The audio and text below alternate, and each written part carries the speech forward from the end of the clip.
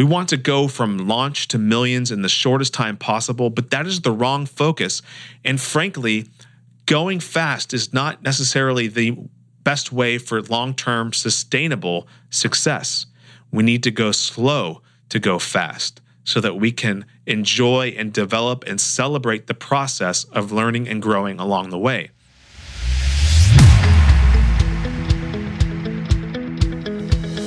Welcome back to the Impact Entrepreneur Show, where we have conversations with entrepreneurs, thought leaders, athletes, best-selling authors who are using their impact moment to have a game-changing impact in the lives of others. Each week, our guest is part of a series such as Mindset, Leadership, Purpose, and we just concluded an incredibly powerful series about the creative mindset. The creative mindset is a powerful thing, and guess what? It is something we all possess. But those who have tapped it may sometimes seem as if they possess superpowers, but they don't. They are just normal people like you and me. You see, the creative mind is simply a way of seeing and engaging the world around us. Put another way, it is a powerful thought process that can open doors and enable us to see opportunity where it did not exist before, and in some cases, it can even make the impossible possible. Think for a moment about all the lessons Rebecca Jackson, the Juilliard-trained violinist and my high school friend, has learned throughout her journey and imparted to us through the stories she shared back in episode 87. Rebecca has used music to honor Holocaust survivors, unite refugees, and empower children. She's very much creating a positive impact in the communities all around the world that she engages in, but this impact that she is having in the world didn't start in the classroom at Juilliard. It started on the training grounds of her family home. Learning to play music taught Rebecca many valuable lessons as a child, all of which have helped her to get to where she is today. Now, regardless of our skills, our abilities, our knowledge, our level of education, there is always room for growth, and there is always something new, something more to learn. So who can you learn from?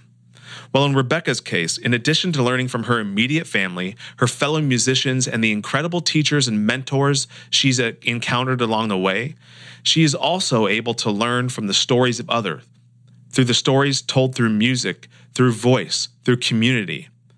Now, unless we are a solo entrepreneur or a soloist, you and I are not the only voices that matter.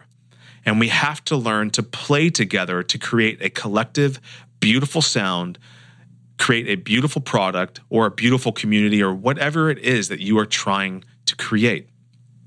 This requires a critically important degree of humility and open-mindedness to hear and see others people's visions for what they are trying to create. Now, speaking of open-mindedness and creativity, the incredible artist Blake Jamieson shared with us in episode 88 that despite growing up in a creative artistic household, the idea of being a successful, thriving professional artist seemed outside the realm of possibility. And so he pursued a degree in economics and ended up as a digital marketer, making a bunch of money and helping other people's dreams become a reality. But the voice inside of him, the seed that was planted in him on the day that he was born, the thing that he was meant to do and created to do, kept nagging at him. And he knew that he needed to make change, but he didn't know exactly what that change meant. The only thing he knew for certain was that the relationships he had developed along the way would be critical to his success as an entrepreneur. One of the things and key takeaways he shared with us is the fact that none of us have to follow the paths forged by others, and that we can all take action, we can all make ourselves more accountable, we can treat our ventures as art so that we can achieve the impact we want to have in the world. This is a beautiful idea because if you think about artists, what do artists do?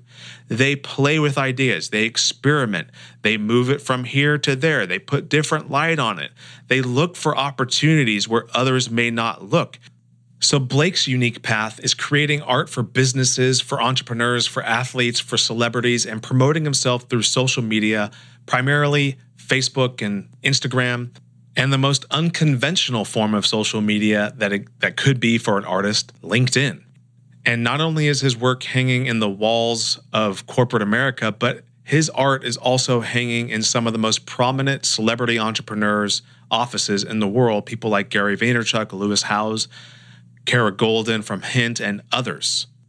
Next, we learned from the incredibly talented and eclectic Lauren Mayhew, who Blake introduced us to, and she joined us last week for episode 89. And as an actress and a performer, Lauren encounters and manages changing environments on a regular, sometimes moment-by-moment basis. She shared a ton of insight about developing the ability to be fully present in any situation, to making your own opportunity, to preserving and being patient in the process of growth and development, to dealing with rejection and managing her own expectations and those of others. These are not just skills that creative people like Rebecca and Blake and Lauren and others have to deal with and learn. These are life skills that we all need to begin to develop and hone. Not just so we can survive, but so that we can thrive. But perhaps the most important insight that Lauren shared is the importance of following direction.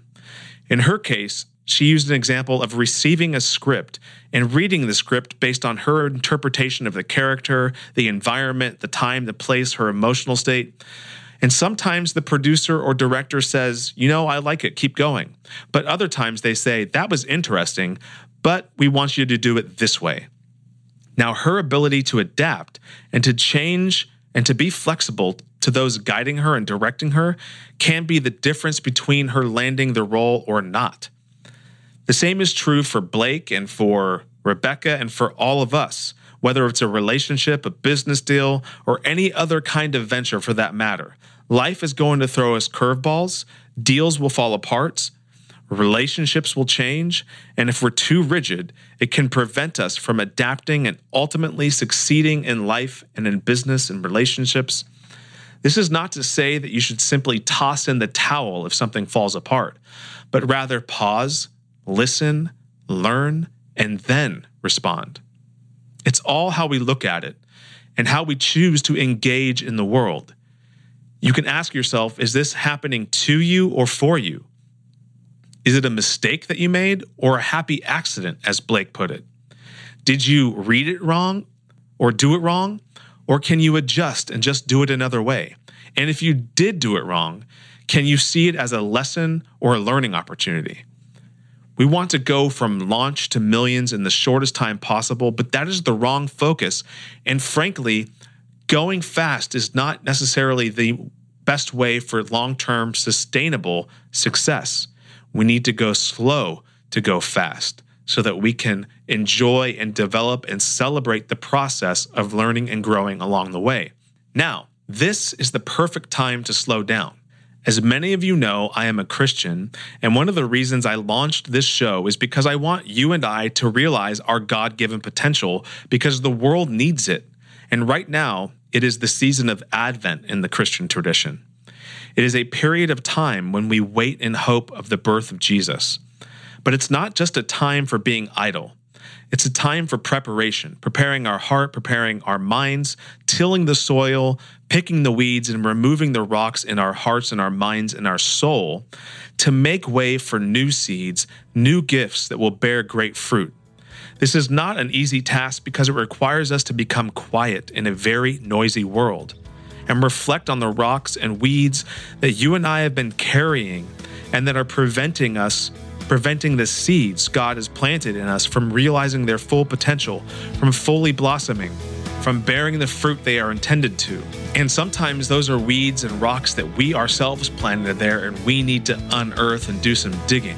So now, regardless of your faith, if you don't believe in anything, I invite you still to examine your heart and your mind and identify the things that are holding you back and preventing you and the seeds in your heart from bearing the fruit that they are intended to.